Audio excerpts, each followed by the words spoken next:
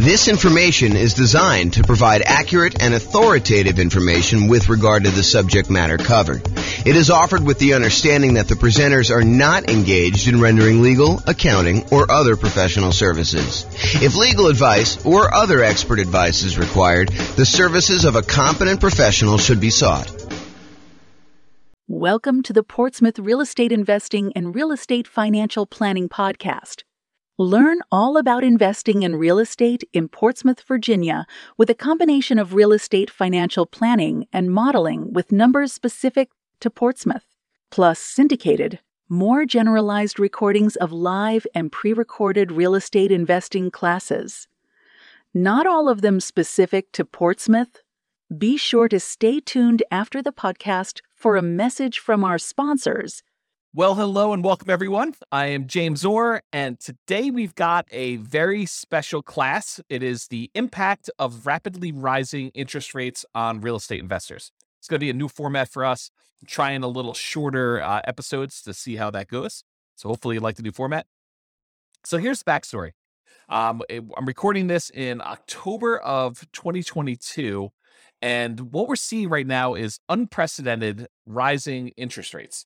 So I've got this really cool new infographic that Visual Capitalist put out, and I'm going to go over that. And I'm going to talk about how the rising interest rates impacts real estate investors. I covered this idea before in the Real Estate Investor Shocks class way back in August. It was one of the reasons that class exists. Had a client who was under contract to buy a new construction property. And while they were under contract to buy the new construction property, interest rates rose considerably. And it really changed how that property looked for them because they were unable to lock it in. Usually when you're buying new construction, it's harder to lock in interest rate unless you do some type of extended lock period, or the builder's got some type of extended lock period or some pre-established rate. But if you're trying to do it with a traditional mortgage broker, a lot of times it's more expensive to lock more than 60 days in advance. So they were floating their rate thinking, rates, might go back down a little bit between while they're having the house built and when they're actually going to close. And just the opposite happened. Rates jumped up very significantly while they were under contract to buy the property, almost to the point where they did not want to buy. And so I did a whole class on that type of shock and a lot of other shocks. And that's the Real Estate Investor Shocks class. That was back in August. You can go find that on the podcast. So we've seen interest rates going up at a rate that is unprecedented, and I'll show you some graphics about that here in a second. And one of the things that the question is does this impact real estate investors, and how does it impact them? And so we're going to start a conversation about that. I think this is much more than a single episode topic. I think that we're going to talk about what happens to real estate investors as interest rates rise as part of a theme moving forward. And so there'll be a bunch of other kind of classes and modeling and discussions on that topic, but this is kind of just us getting started. So, all right. So the chart that I have from Visual Capitalist goes over what's called the federal funds rates. It's basically what the banks use in order to loan money to each other overnight. So it's not mortgage interest rates that were shown specifically, although the federal funds rates is very closely related in many ways to what a mortgage interest rate would be. It's not the exact same number, but if the federal funds rates go up, then it tends to increase mortgage interest rates as well. And if the federal funds rates go down, then that tends to impact mortgage interest rates too. And so what the Fed does, it actually sets these rates, which is what banks charge each other to loan money overnight. And therefore, that impacts what the actual mortgage rates. So the Fed is actually impacting mortgage rates, but indirectly. So let's take a look at what the numbers are. So this is a zoomed in version of the Visual Capitalist new image that we have here. So you can kind of see what's going on, but I'll go over it. I'll tell you what's happening here. So this is 35 years of interest rate hikes. It kind of gives you a view of what happened over the last 35 years as far as the change in the effective federal funds rate put out by the Fed and how they changed. And so what they did is they picked the last, 1, 2, 3, 4, 5, 6. They picked the last 6 times that the Fed raised rates very aggressively. And they wanted to show you, this is over the last 35 years, and they wanted to show you how quickly they did it. So all the way back in 1988 to 89, rates went up 3.23 percentage points in about 1 year's time. So over the course of a year, they raised rates 3.23% percentage points. And that worked out to be about 0.23 percentage points per month. So that was sort of the rate that the rates were going up. And for those of you that can see the screen, if you're watching the video version of this instead of just the audio, you can see that that's this one right here. And I'll kind of jump to the punchline and tell you that that is the second fastest time that rates have gone up. So 3.23 percentage points in about a year, or about 0.23 percentage points per month. Then you jump forward to 1994 to 1995, and rates went up 2.67 percentage points in about a year as well. And that worked out to be 0.22 percentage points per month. And that's this 1994-95 one, very close to that other line there. And you can kind of see where it is, just not quite as high. And then in 1999 to 2000, rates went up 1.51 percentage points over 11 months. So a pretty big increase, but over a slightly shorter period of time. That's about 0.14 percentage points per month. And so that is the 1999 to 2001. That's this little blue line if you're looking at the video right there. And then the 2004 to 2006 period, rates rose about 3.96 percentage points over about 2 years. And so that was 0.17 percentage points per month. And that one is right here, 2004, 2006. So that's the largest increase we have on this particular chart, but it was over a longer period of time. So the steepness of it, the rate of change of it, is not quite as dramatic. And so that's right here, that one. And then in 2015 to 2018, this is, remember, after the global financial crisis, rates went up slowly and over a long period of time, about 2.03 percentage points over 3 years. So it took them 3 years, 2015 to 2018, to kind of have these rates go up. And it went up about a little over 2 points during that time. So that was about 0.06 percentage points per month. Now, we're in 2022, and over the last 6 months, we've seen an increase in rates of 2.36 percentage points. So as far as like magnitude goes, it's definitely not the biggest increase we've ever seen. In fact, we've seen we've seen 3 other periods in the last 35 years of history where rates have gone up more than this. Okay, so it's not just a order of magnitude problem that we're seeing that.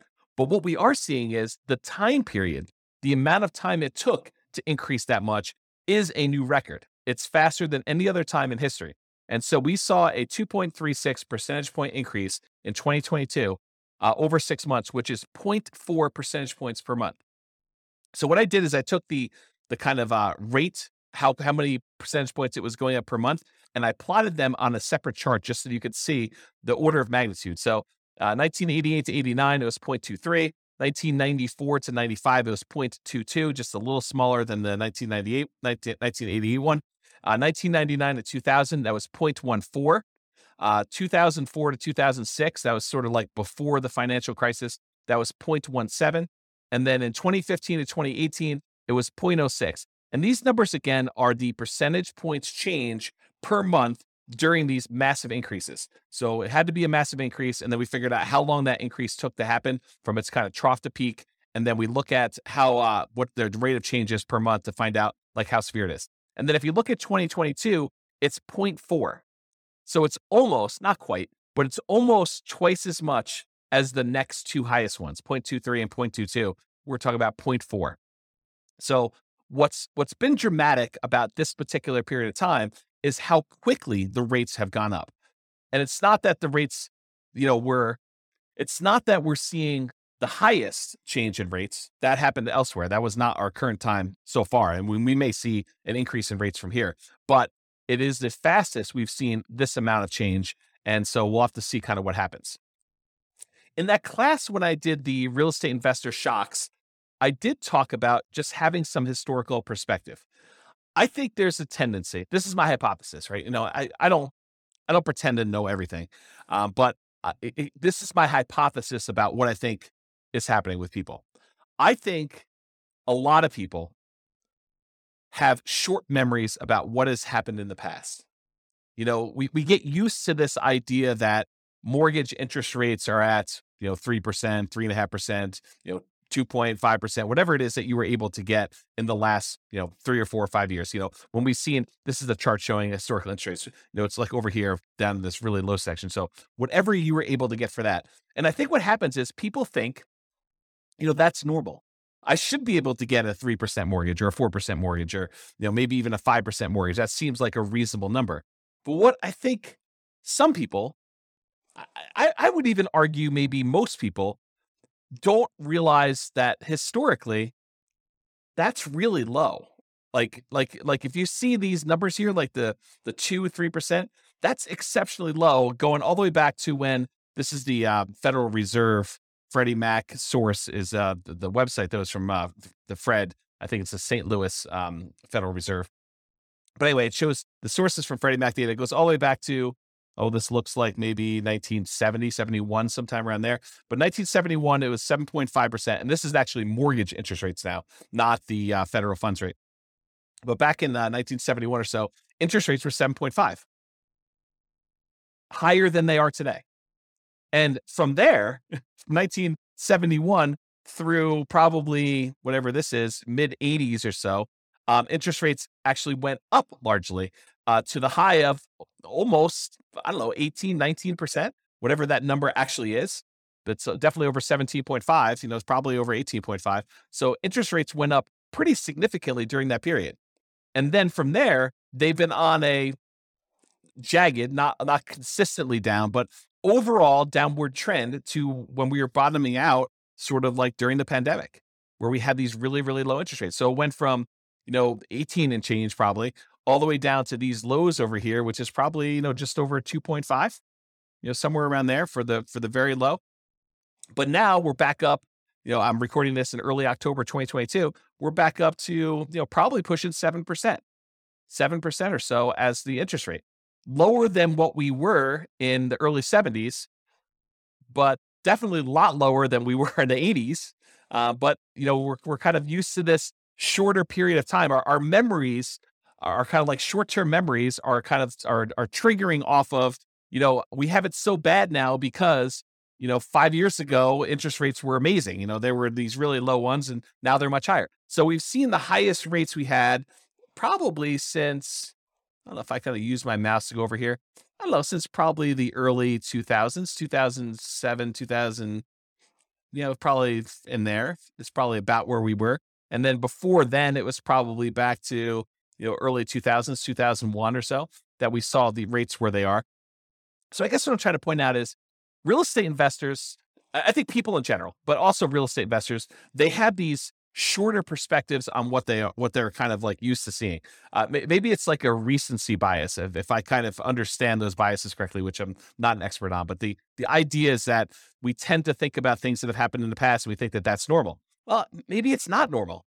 And so as part of the discussion moving forward with this is I want to discuss the impact of these rising mortgage interest rates. And then maybe some really early on ideas. So we have a lot to cover, and I'm not going to cover it all today, but a lot to cover on this idea of like what we should be doing and how we should think about and what it looks like when these different types of things happens, like rising interest rates or property values going down or more or rents going down or maintenance on property getting out of hand or, all of these sort of like unknown things, inflation. I mean, we've got a lot of these things happening at the same time right now, but overall, when you're thinking about making real estate investments and buying properties and rental properties and all those different things, these all have an impact. So let's talk today, just kind of narrow it back down, the impact of rising mortgage interest rates.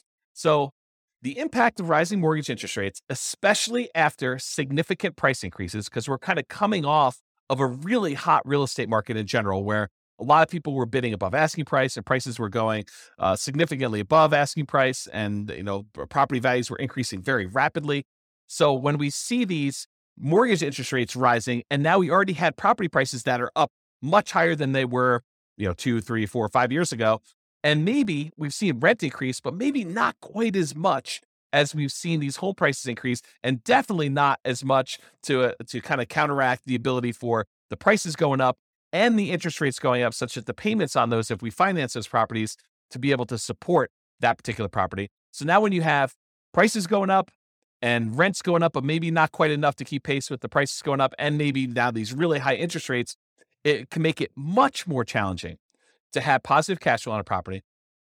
And because of that, also to qualify to buy the next property and any additional future properties you're planning to buy. So if you were using something like the nomad strategy, where you're buying a property, moving in, living there for a year, and then after the year, converting that to a rental and repeating the process, it's one of the strategies that a lot of folks use in order to minimize how much they need for down payments, get better interest rates on their loans, and then they kind of buy a property, live there, and then they acquire as many properties as they want, repeating that process over and over again.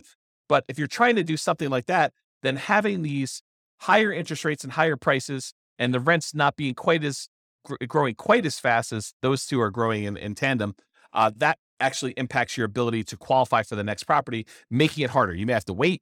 You may have to put more down. You may have to buy down the interest rate. You may have to do a combination of those things. Maybe you have to do some type of other increase their income on the rental property, like doing short-term rentals or something like that, as just an example.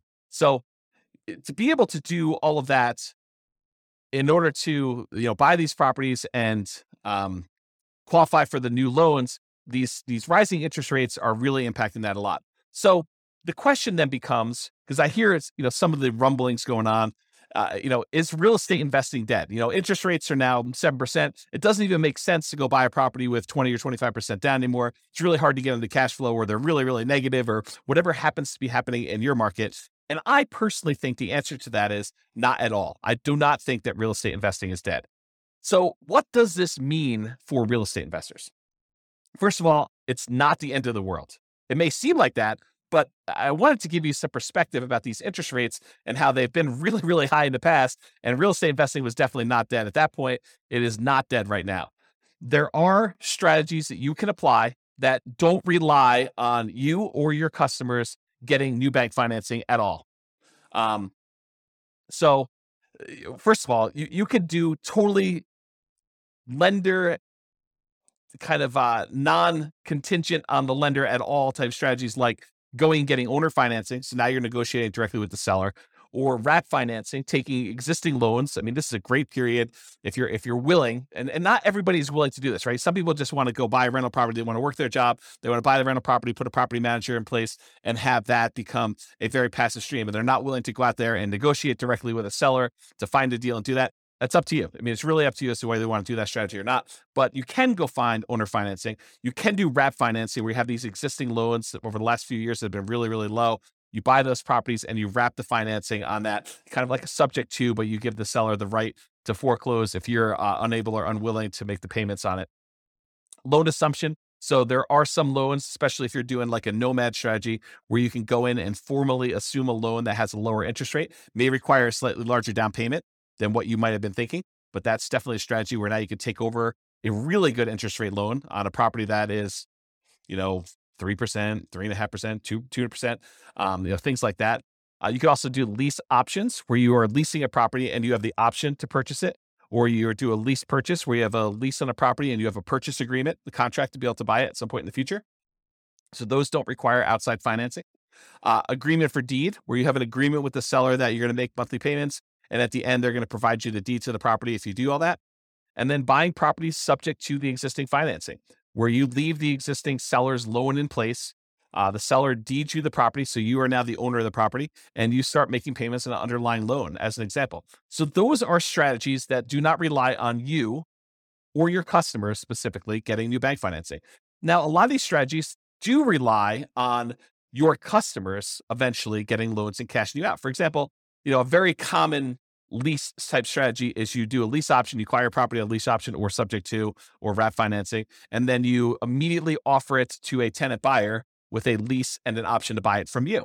And in that case, you are eventually relying on your lease option tenant buyer going and getting a loan from a bank and cashing you out in the property, if that is your model to do that. But there are versions of this strategy where you agree with the seller upfront that you plan on lease optioning the property and that you do not intend to lease option exit it. You're going to hold on to it long term. And so you have to negotiate a much longer lease to do something like that. So those are some examples of things that you can do that don't rely on you getting financing right now. And who knows what the future, right? I mean, I could try to make predictions and say, I think interest rates are going to go up, or they're going to go down, or they're going to go back down to 3% or 2%, or they're going to go up to 8% or 15%. I could try to make predictions, but I don't know what's going to happen. I think a lot of really smart people don't know for sure what's going to happen. I think there are some people that were a little bit surprised to see the rates do what they did, last month or two. And we don't know what's going to happen in the short term. We don't know what's going to happen in the long term. I think overall, my best guess is that rates will go up and down. No, not to be not to kind of be dodgy here, but I think we'll see rates increase. We'll also see rates kind of come back down, and so you have cycles going through where rates are getting better, rates are getting worse.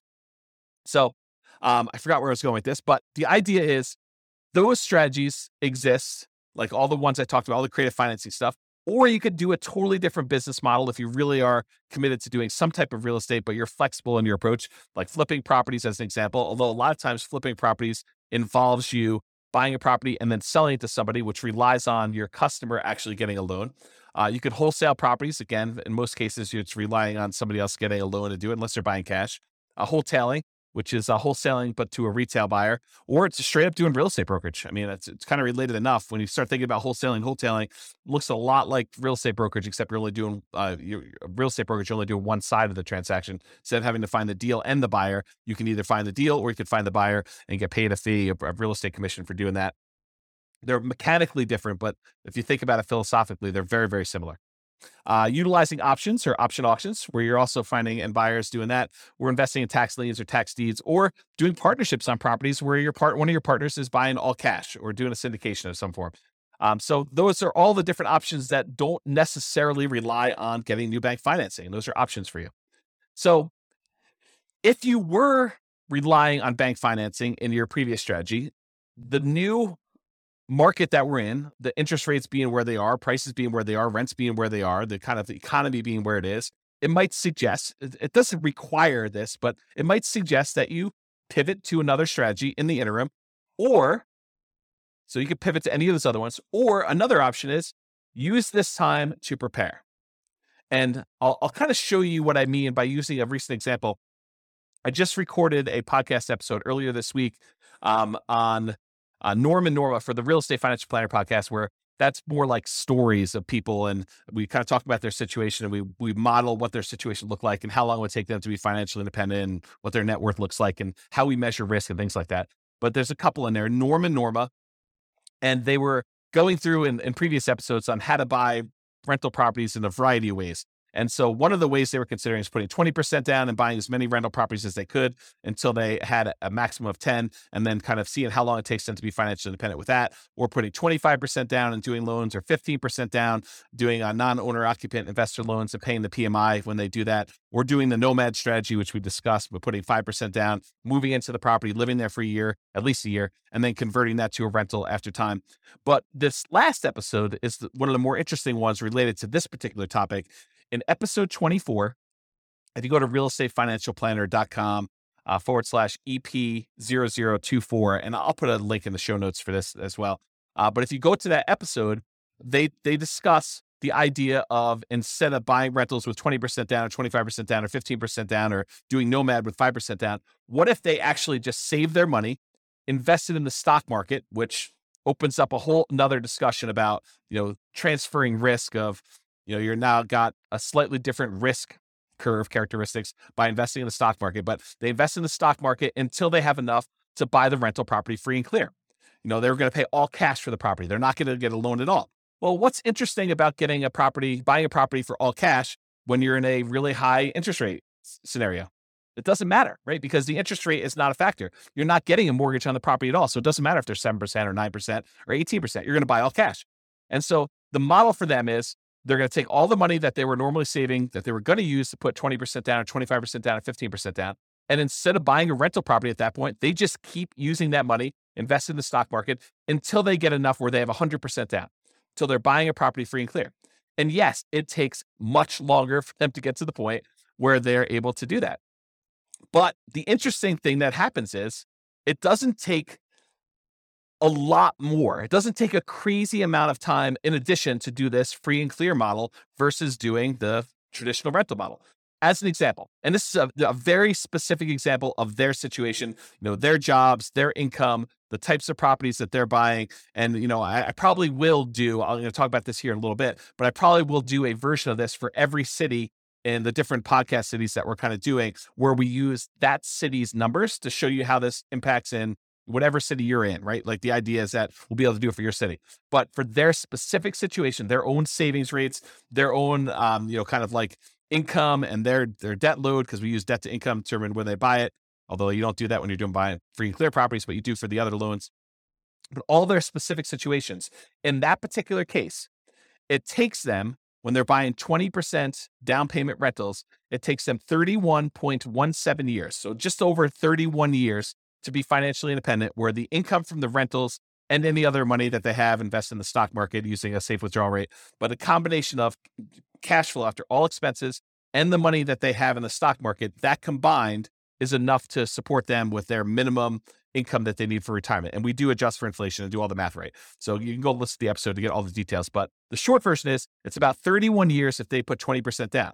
But if they save up and they do 100% down, they buy the properties for all cash, they buy free and clear rental properties, it only takes 1 year more for them to be financially independent, which blows people's minds, because instead of them, putting 20% down, buying a rental property, and then saving up, with the extra cash flow from that one and any extra savings that they got, they buy another 20% down, then they buy another 20% down until they get as many as 10.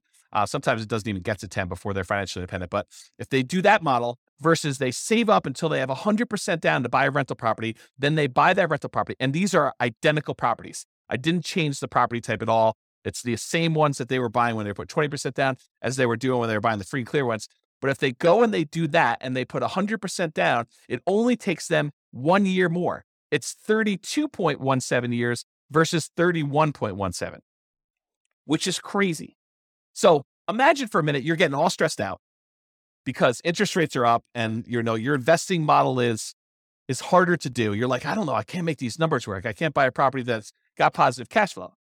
Do you think that saying, okay, the market's kind of giving me a sign that maybe I should just pause for a second here, catch my breath, see what's going to happen here. If you've got properties, great. Those are awesome. They're performing well. You've got great loans on them. Whatever your situation is, that's awesome because those kind of get to accumulate. But for now, I'm just going to hoard money. I'm just going to kind of save, put it in a pile, maybe invest in CDs or savings accounts or stock market or whatever you think is appropriate for you and for saving that money. But you kind of let that money grow, knowing that either one of two things is going to happen. Either the interest rates are going to get much better and you're going to find a deal that makes sense, or interest rates don't even have to be better. You just find a deal that makes sense for you to do. Someone offers you owner financing in the MLS or something easy that makes sense for you to invest in. Or you get to the point where you have enough money where you could buy it cash and the financing no longer matters. And if you think to yourself, I think a lot of folks would think, I have to do this. I have to go put 20% down. I have to move really, really quickly because, trying to save up for, buying the first property with free and clear, it might take me 20 years to do that. Yes, it does. It takes forever for them to save up and do 100% down. But when they do, the cash flow from that free and clear property makes up a significant amount of the amount that they need to be financially independent, such that they don't need that many properties in order to hit that number to do that minimum amount they need. So I guess what I'm saying is it takes a year longer to do the one where you're doing 20% versus buying free and clear. If they had put 25% down instead of 20%, it takes 28.5 years. So a little bit faster, whatever that is, 4 years, 3.5 years faster. How's my math? 1.5 and 1.17. So what is that? 2.7, something like that. I don't know. It's hard to do math on the fly here. But basically, it's a few years faster for you to go put 25% down than it is for you to save up 20% down, which is counterintuitive for a lot of folks. They're like, oh, I think it would be better to do them faster, to buy them quicker. Nope, not in this case. So it's a little faster to do that. So that's whatever that is, 4 years faster than saving up and doing free and clear properties, but it's 4 years on the scale of 30. So it's, percentage-wise, it's maybe 10%-ish. 15%, somewhere around there. It's hard to do math on the fly, but that idea. If you put 15% down, it's actually slower. It takes you longer to get to financial independence if you put 15% down and pay PMI than if you go and you save up your money and buy your properties all cash. Craziness. So that takes 33.42 years. And if you do the nomad strategy where you buy a property as an owner occupant with 5% down, you move in, you live there for at least a year, That's a requirement of the lender in order for you not to be committing loan fraud.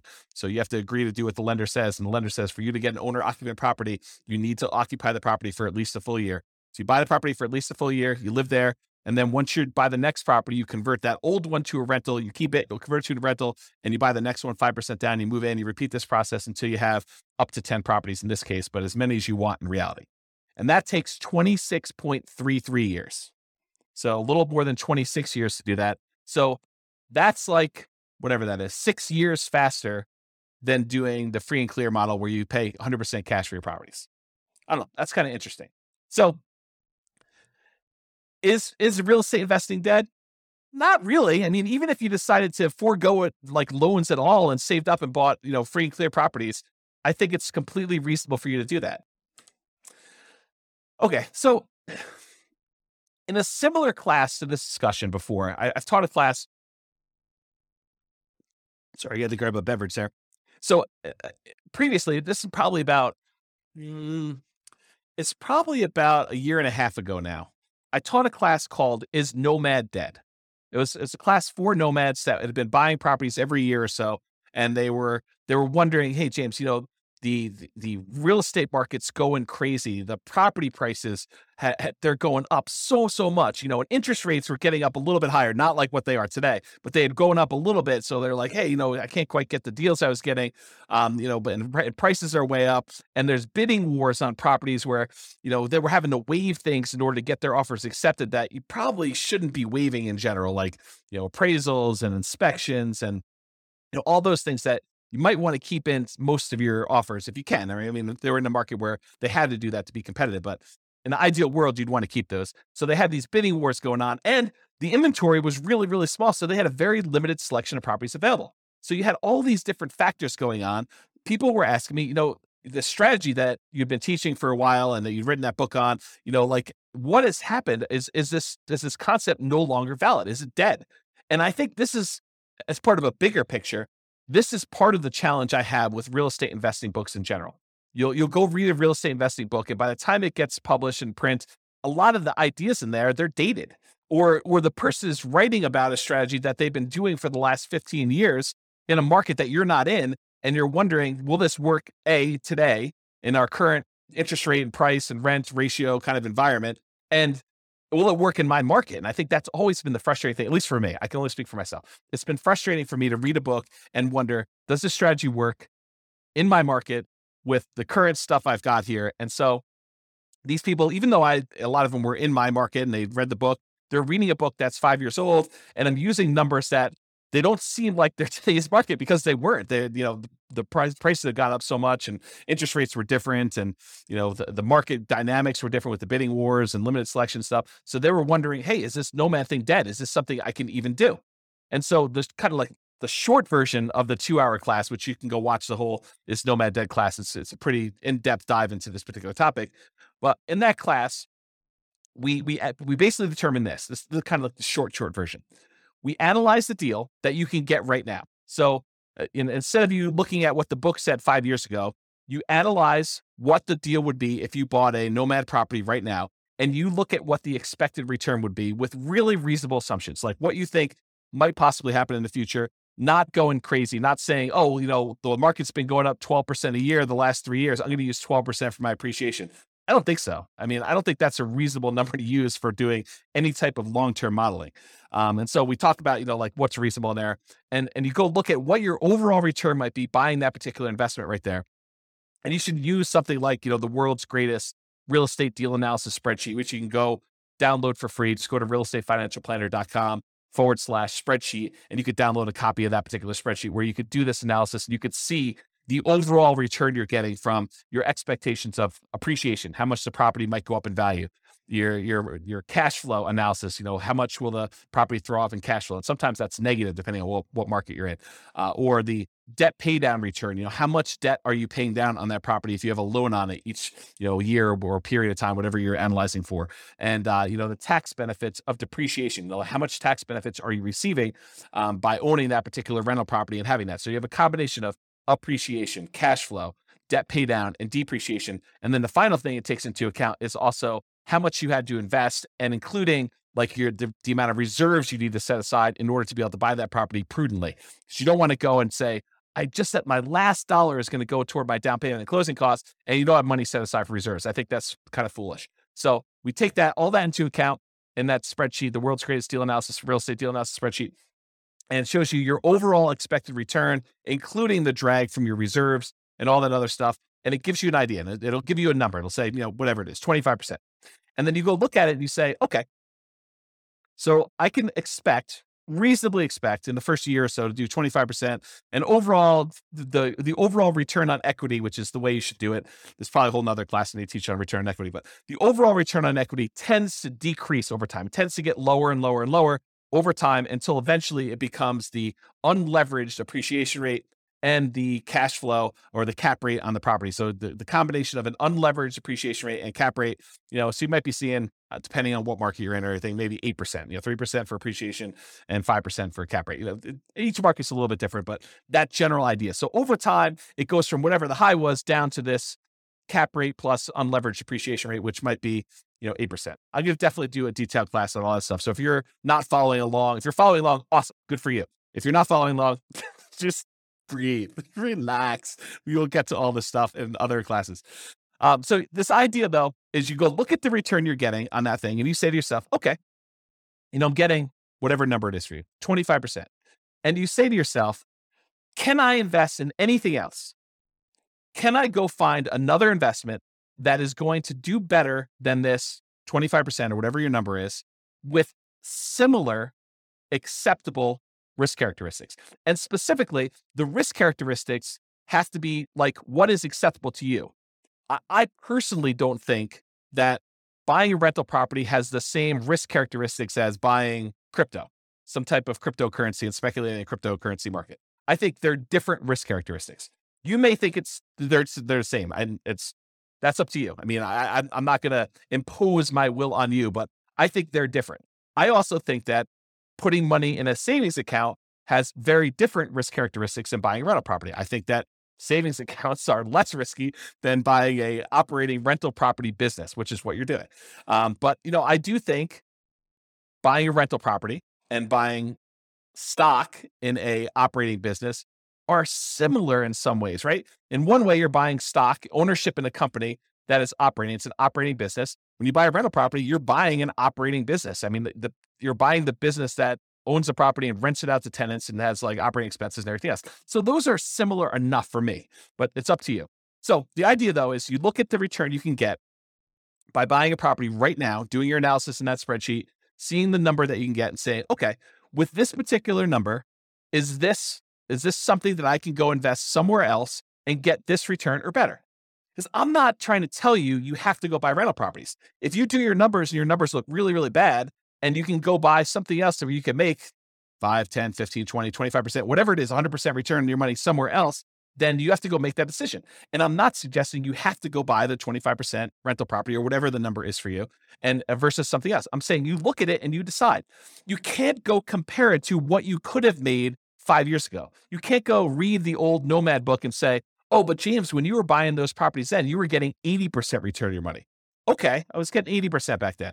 Today, the numbers are whatever they are, 30%. Does that mean you shouldn't do it because you can't get 80% anymore? I don't think so. I look at that and I say, okay, I'm getting 30% if I do this. Can I do 30? Can I get better than 30% somewhere else? And you make that decision. That's sort of what applies today, right? You go analyze a property, whether it's Nomad or not, you do the same thing. You go analyze a property and you ask yourself, can I do better than this somewhere else? Can I put my money to work in another investment that has similar acceptable risk characteristics to me that I can go invest in that, something else? Yeah. So, or maybe you have to change your investment strategy in order to find one that does have better than that. So instead of doing Nomad, you do fix and flips, or you do short-term rentals, or whatever it is that makes sense for you. And because the market has changed, sometimes you need to change your investing strategy or approach. For example, if you were buying deeply discounted distressed properties during the 2008 kind of like real estate crisis, that type of market doesn't exist today. It's just, that's not what the market that we're in. And it doesn't happen all the time. It's not like if you go read the book in 2010 about people that made a killing in the 2008 real estate market, and you're trying to look to implement that strategy, you're going to be pretty frustrated. It may come back, but it doesn't exist right now. And so maybe you need to change your strategy and you look at what's the best thing I could do with the resources and the opportunities I have right now. And I'll add one other thing. So in that class, I kind of went over this framework of do the analysis, look at your deal and decide, can I beat this? Can I do better investing in something else? And you decide to do that. But now I'll say another option, which I don't think I mentioned in there. I haven't listened to that class in a while, but I'll add one additional thing, and that is you can wait. And I think the confidence in waiting comes from that last slide where I showed you it doesn't take that much longer if you decide to go to the free and clear model and forego all this financing altogether. There are some strategies that are much faster than that, but if you're thinking I'm going to do 20% down versus I'm going to do this free and clear model, I think even if you had to wait 20 years to build up enough down payment to buy a property free and clear, which I don't think it's going to be that long, but I think it's prudent for you to wait on the sideline. I don't think it's unreasonable for you to say, I'm just going to hold my money. Maybe I want it in the stock market. Maybe I don't. Maybe I want it in crypto. Maybe I don't. Maybe I want it in savings. Maybe I don't. Maybe I want it in something else. Whatever you decide to hold your money in, but you can hold it and just accumulate money with savings, keep whatever investments you have, if that makes sense for you, and you can decide to wait for that. So that's what I'll say about that for now. Okay. So I think I hinted at this earlier, and it's kind of come up a couple times for me, but my favorite part of real estate investing books and kind of like podcasts or whatever else, audios about things is kind of the analysis part. Hearing about someone say, I bought this property, then I bought this property, then I bought this property. And, it took me X amount of time in order to accumulate enough where I was financially independent. And like that part of the book or that part of the story, or like hearing, a property that I own to kind of increase in value and it finally went to this and my cash flow on it is this, like those are the exciting, juicy parts for me personally. And I'm sure everyone else has got their own little thing, but once you get a certain basic level of understanding of how real estate investing works, you understand mechanically how to do it. Maybe you bought a property or two or three and you kind of got the basics down. Yeah, you pick up little tips here and there, but I think the part that I'm most excited about is the number side. I don't know, maybe I'm weird that way. But anyway, the challenge I have with the numbers is, number one, they were never for my market. I can't recall reading a book where when I was reading the book, it was for a market that I lived in. It's just never worked out that way. Either the prices were, really, really expensive stuff, or, they were buying really deeply distressed properties, or, it's like all these different types of markets where it wasn't what I had there. And as soon as they published it, it was out of date. And a lot of times it was out of date before they published it because they're writing about a strategy that they've been implementing for 15 years. And those 15 years are very different than what our market is today. And so they were never for my market. They were almost instantly out of date. And so what I plan to do is I will plan to solve that problem for folks by doing city-specific podcasts. That's why there's all these different city-specific podcasts. The content is largely the same, except all the analysis that I do is city-specific. So no matter what city you're in, we will do analysis using your property prices, your rents, your taxes, your insurance, like all those numbers that are specific to your city. We will use those to do our modeling. So if we say someone's going to do Nomad, we'll do Nomad for your city. If someone's going to put 20% down, we'll do 20% down for your city, and we'll try to change the assumptions to be whatever they are for you.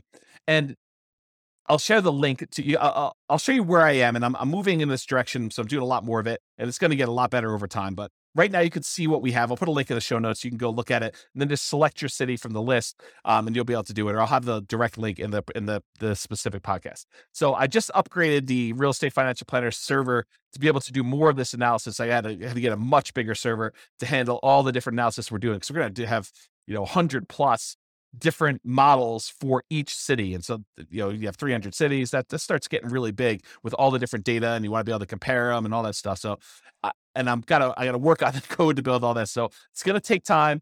I've got like a leisurely pace, 20, 25 years or so, but it'll be a lot sooner than that for you to actually see some stuff. And there's a bunch of stuff done already. So it's not like you have to wait for all of it, but I got a long timeline for getting all this stuff done. There's no rush for me right now. It's sort of like a semi-relaxing sort of quasi-retirement sort of thing. So anyway, so you'll see all that.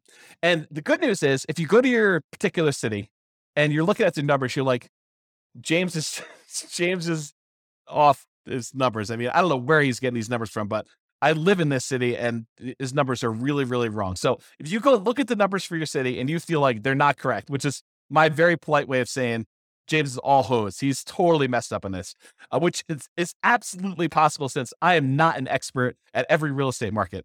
So if you go there and you find out your numbers are wrong, you have at least two options and to get them corrected. So number one, if they're wrong for everybody, if like my price point is off or my rents are really far off or something like that, just tell me, drop me an email, and I can go update them and rerun all the models. So our software allows me to go in there and I can just change the assumptions for whatever it is, and I'll rerun them all and they'll be correct for everybody. Now you can go and everyone can go and do that.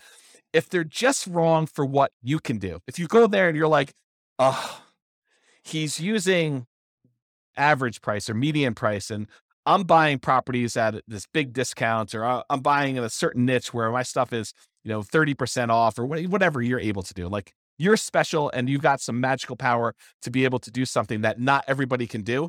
But it wouldn't be fair for me to change all those numbers just because you're able to do something miraculous, something exceptional.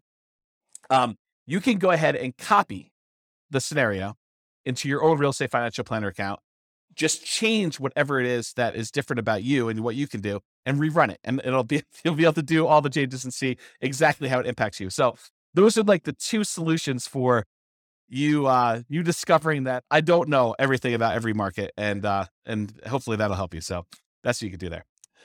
All right. So I went a lot longer than I expected to go. I was thinking to myself, this is probably 15 minutes. It's 45 minutes in. So I hope you've enjoyed this new formats. I will try to keep them shorter in the future. I'm aiming for sort of that 15 to 20 minute podcast length. My contact information is on here, and I'll put it in the show notes as well. And you can kind of reach out to me if you've got questions or need anything else. But I hope you enjoyed it. I hope that is helpful and more encouraging for you than this discouraging news and running deal analysis and seeing, frustrating numbers with your mortgage interest rate. And I'm not sure if the animals, if you probably can't see the cat and the dog, but they've decided to visit and meow, and the dog's not barking, he's taking a nap, but hopefully you guys did that. So anyway, I'm James Orr. Hope you enjoyed. See you next time. Bye-bye for now. With home prices up, mortgage interest rates up, and rents up, but not quite enough to counteract the higher prices and interest rates, cash flow on rental properties in Portsmouth is harder than ever. Book a call with the Real Estate Financial Planner to apply our proprietary 88 strategies to improve cash flow on your rentals. See the show notes for a link to schedule your call and improve your cash flow today. If you're a real estate agent, lender, or professional in Portsmouth that wants to help our real estate investor listeners, consider reaching out to learn about collaboration opportunities with this podcast. We'd love to add more value to our listeners by having you assist our investors buy, sell, and finance their real estate investments. See the show notes to schedule a call to discuss collaboration opportunities.